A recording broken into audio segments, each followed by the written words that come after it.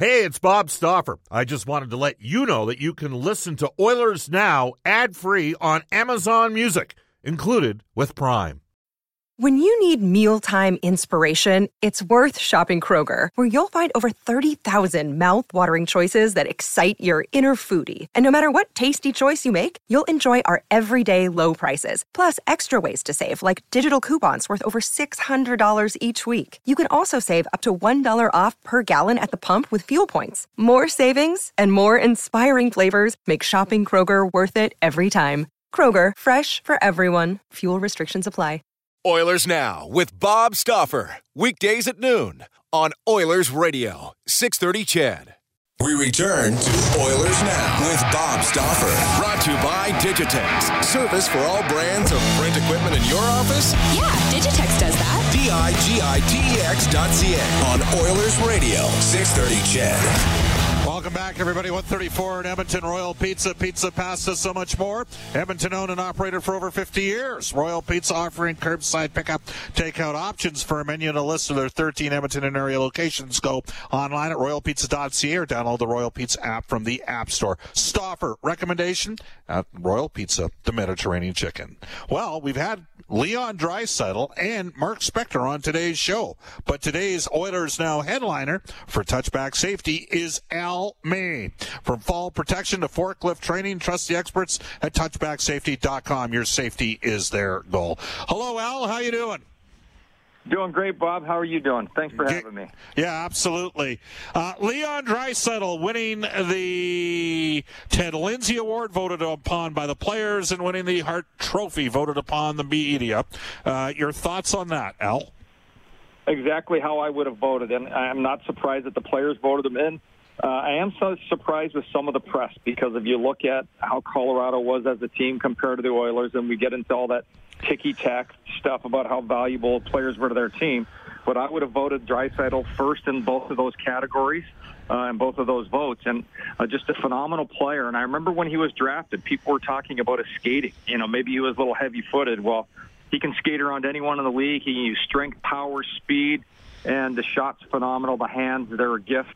And the Edmonton Oilers fans are lucky for the next decade that they're going to have those two guys tearing it up, but very deserving for Leon to get that. Do you think it's different for the players today in terms of the amount of information they can source than maybe when you played back in the, for the most part, you were early 1990s? Is it a different scenario? How much of it was word of mouth back then, and how much it was actually a chance to watch the games? Because today, I mean, you can access any game you want for highlights each night on YouTube and that sort of thing. Well, it definitely is more impressive now because there are more eyes on players, and I'm not sure how many of the media members actually watch all of the players. But the players know from being on the ice. They get out there firsthand, and whether it's 2 games or 6 games against in a season, or you get to really understand how good these players are. And everyone watches, whether it's highlights on their phone or staying up later and watching the hockey highlight channels. It's important to know who the best players are and what's going on around the league. And I think it's more dialed in now than when I played. When I played, unless you were a guy that actually liked to watch hockey like myself, a lot of guys didn't pay attention to what was going on around the league. And you didn't know until you actually had the guys in game. But right now there's so much access. The only thing I don't like is if you're looking for bad on a player, there's a lot of access to skew numbers like an accountant. And go out there and make attacks on players without, really evaluating how good are the teams that they're on, how good is the coaching. The Oilers last year especially, it was just so dependent on those two players a season ago, on McDavid and Draisaitl, and they didn't get enough credit for what they had done. But they're absolutely phenomenal players. But once again, you can go to the analytics department and you can poke holes in any player in the league's game. Yeah, it's an interesting situation. As a player voting on what was then the Pearson Award, did you ever vote for a guy you hated playing against?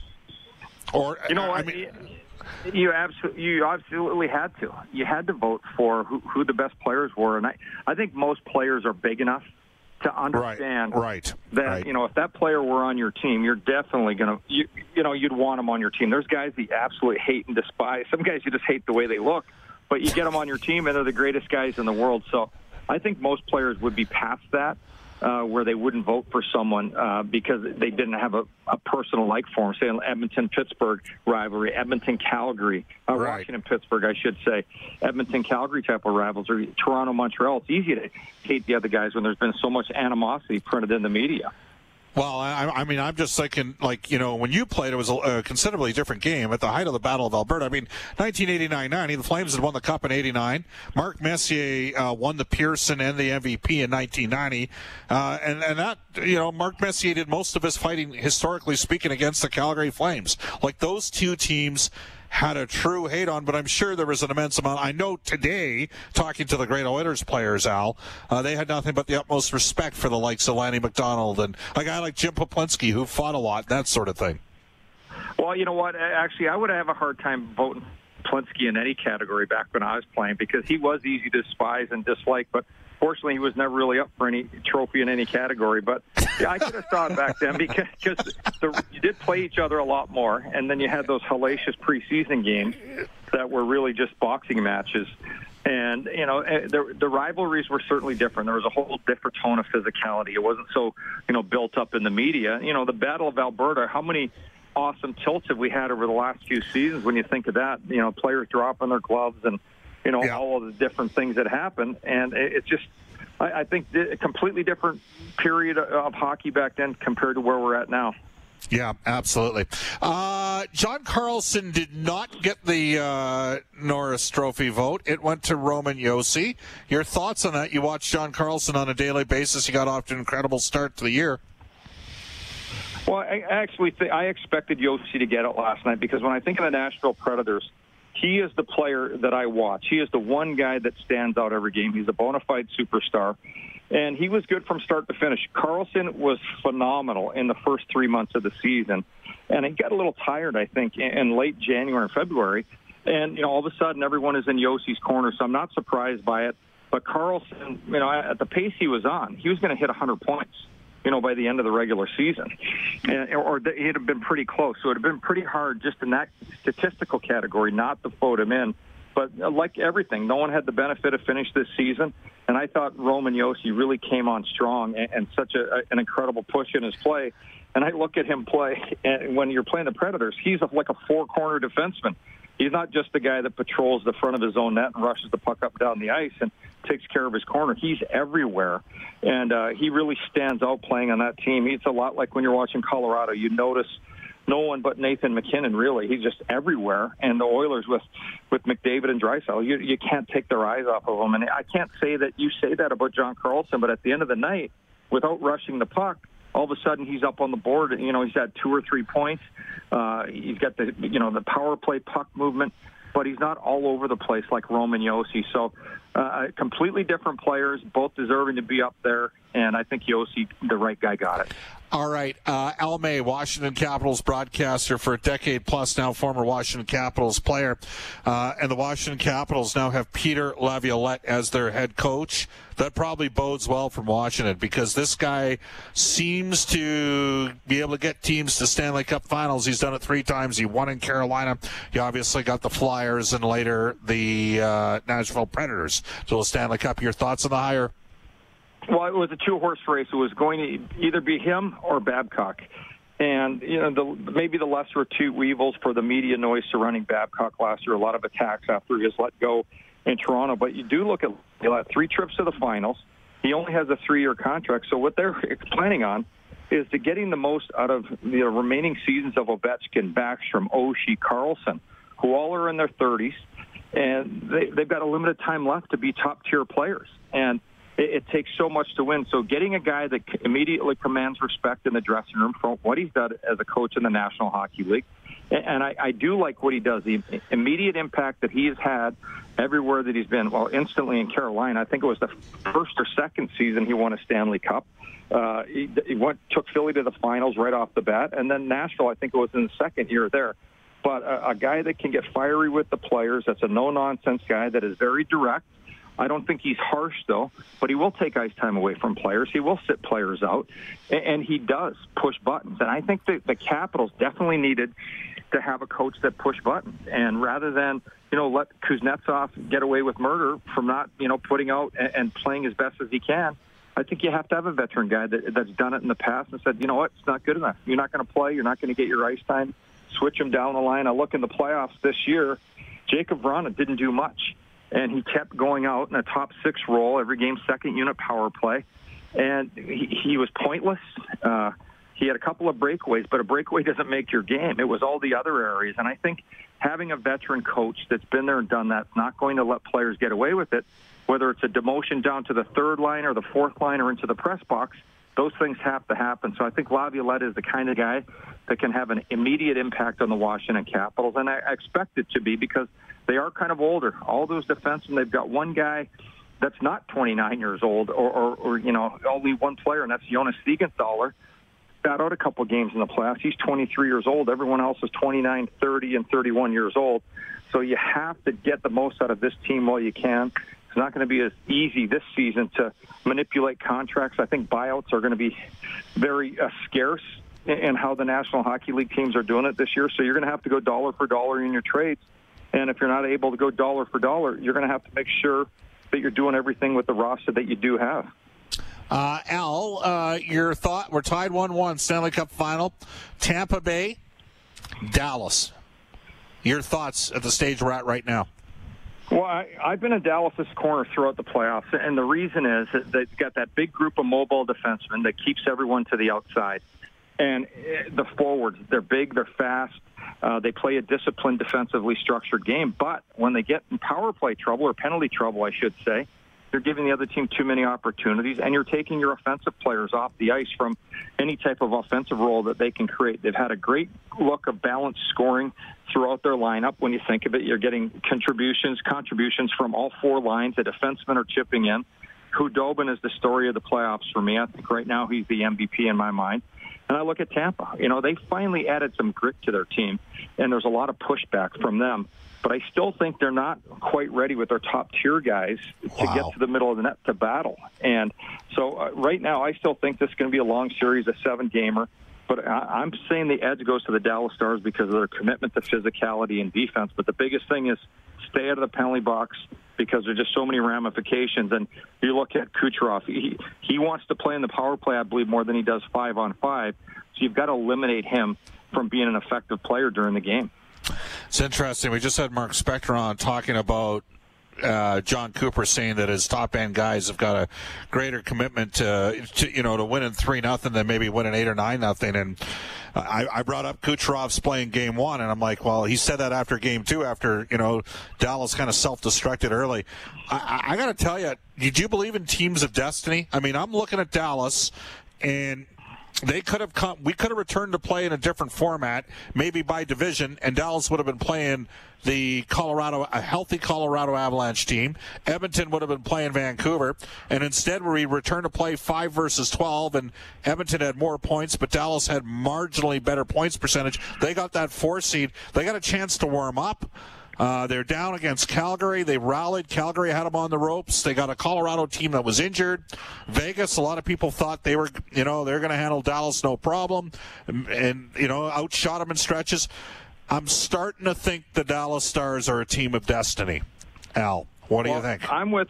Things are, they've had so much commitment from their players to do all of those little things right that they're thriving in the environment. That's the bubble in Edmonton right now, and have done a very good job of making sure that they're adapting every single game. They've never counted themselves out. They've never felt sorry for themselves. Not many people had them picked to be in the finals, let alone 100%. And I look at the group, though, that they have. They are fast. They're strong. A lot of people are getting to know the names of these players. If they didn't already, like Miro Heiskanen, and I've been watching him play in my hometown of Dallas for a couple of years, and I cannot believe the ability in his skating. And to me, probably the best skating defenseman in the National Hockey League. It's absolutely phenomenal what he can do out there. And we don't see him playing a careless game. So, whatever Rick Bowness has done since the departure of Montgomery, the communication with the players to have them ready. But I look at the defenseman. John Klingberg has never played better. And I attribute a lot of that to Todd Nelson, the former Oilers coach, with what he's done back there. Because Esa Lindell looks to me like he's the best defensive defenseman in the National Hockey League right now. He's playing a strong physical game, great with the outlet passes. But they have bought into the team concept. They're not about getting out there in the power play and trying to win games that way. They're trying to ground and pound, and they're doing a pretty good job. And you could tell at the start of game one that they were definitely going to win that one. They came out crashing and banging right off the start. Yep. Great stick work, stayed out of the box, and then late in the game they got themselves in a little bit of trouble, and there was carryover in the game two. But I still believe that they have identified, and they are who they are. They played basically the same way the last couple of seasons. It's not like they had to go and bring in 10 guys. Like Tampa has completely transformed their roster to when the Caps punked them a couple of years ago, and what Columbus was able to do last year. They brought in a lot of different guys, but I still look at the continuity of Dallas's overall game plan. And to me, them not having to adjust too much to continue to get to where they're at right now, I think it bodes well for them hoisting their second Stanley Cup.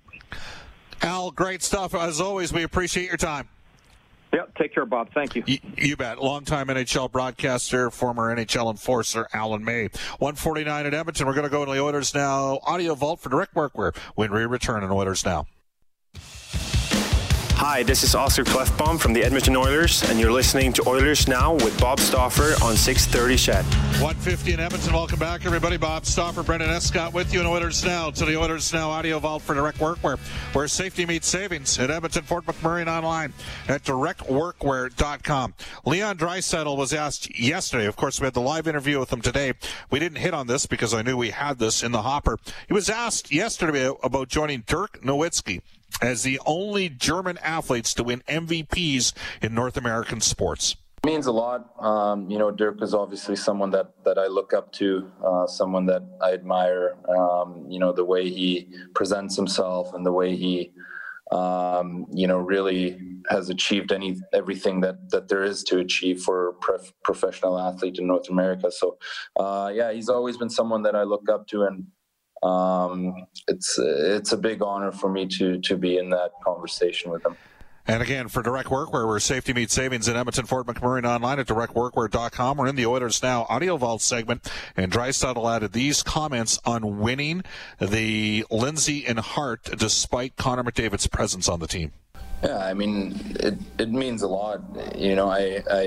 I know the comments, or I know what a lot of people think. I was always, my opinion was always a little different, but everyone has their own opinion. Obviously I found some chemistry with Yamo and Nuge.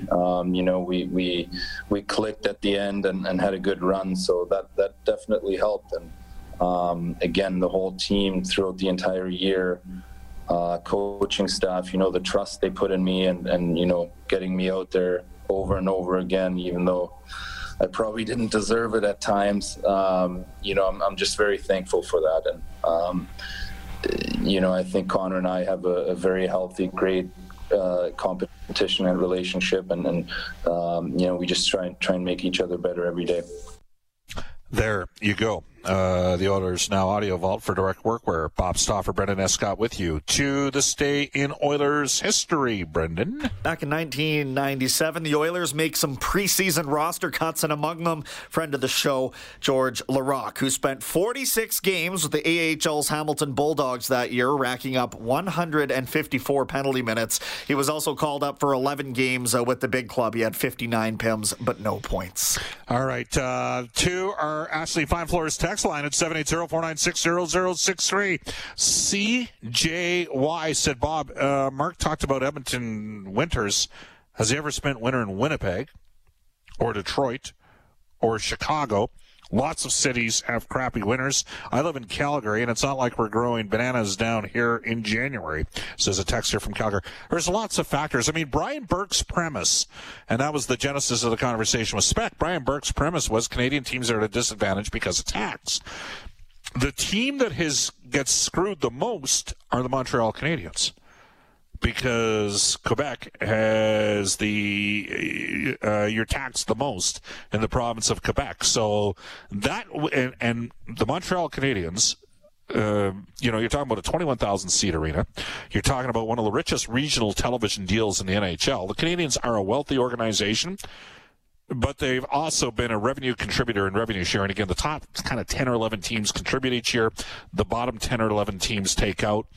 And one of the problems that's happened for Gary Bettman is that some of the Sun Belt markets brought in, Florida and Arizona, those teams have continuously been a drain on league finances, revenue sharing wise, year after year after year after year. And that was a concern that people had when there was the fight for revenue sharing in the league, is while we can't have the same partners over and over again, costs, which is why I think in the case of Arizona, I'm going to be very intrigued to see how they handle things in the future there. Am I the only one in the city that doesn't care what Draisaitl won? Win me a Blanken Cup, says the texter. Even Leon Draisaitl alluded to that last night, that he would gladly trade the 2 awards for the Stanley Cup championship. That is the way I think all players think on that issue. I mean, it really is a sport that it's not about the individual, right? It's about how many cups you win. It is. Like, put it this way. In baseball, getting selected into the Baseball Hall of Fame is a mammoth deal. It's a more individual sport. Pitcher faces the hitter, right? Hockey's a different sport, even though it's awesome that there's 7 Oilers from the 1980s with Kevin Lowe's addition this year in the Hockey Hall of Fame. It's about championships. And if anything, success with a team defines and plays a greater factor, I think, in getting the Hall of Fame where in hockey, whereas just pure numbers do in the case of baseball. Speaking of numbers, JR in Calgary goes, how long until Wayne Gretzky gets an award named after him at the NHL level? Maybe for most assists in a season. Thanks from JR. Of course, Rocket Richard, most goals. I would argue maybe it's time they rename the Pearson Award the Ted Lindsay Award. Maybe it's time to rename the Art Ross Trophy. Maybe it should be the Wayne Gretzky Trophy. Bob, from Reggie and Reggie, you missed the fact that Quebec get all the transfer payments. Well, that's another conversation for another day, but it does tie into what's shaking and taking place tomorrow. We'll have an abbreviated version of Oilers Now for you. The federal throne speech will run until 1 p.m. tomorrow, so we will start Oilers Now after 1 p.m. News on 6:30 CHED. Guests on tomorrow's show will include Brian Lawton, former general manager of the Tampa Bay Lightning. He started Octagon as an agency. Brian will join us from the NHL Network. David Staples from the Cult of Hockey. Reed Wilkins has Inside Sports tonight from 6 to 8. Thank you very much to Brendan Escott for once again helping put the show together with me today. And thank you to all of you who took time to text us and communicate back to us. Up next, a global news weather traffic update with Eileen Bell, followed by the 6:30 CHED Afternoons with Jayla and I. Have a terrific Tuesday, everybody. Oilers Now with Bob Stauffer. Weekdays at noon on Oilers Radio, 630 CHED.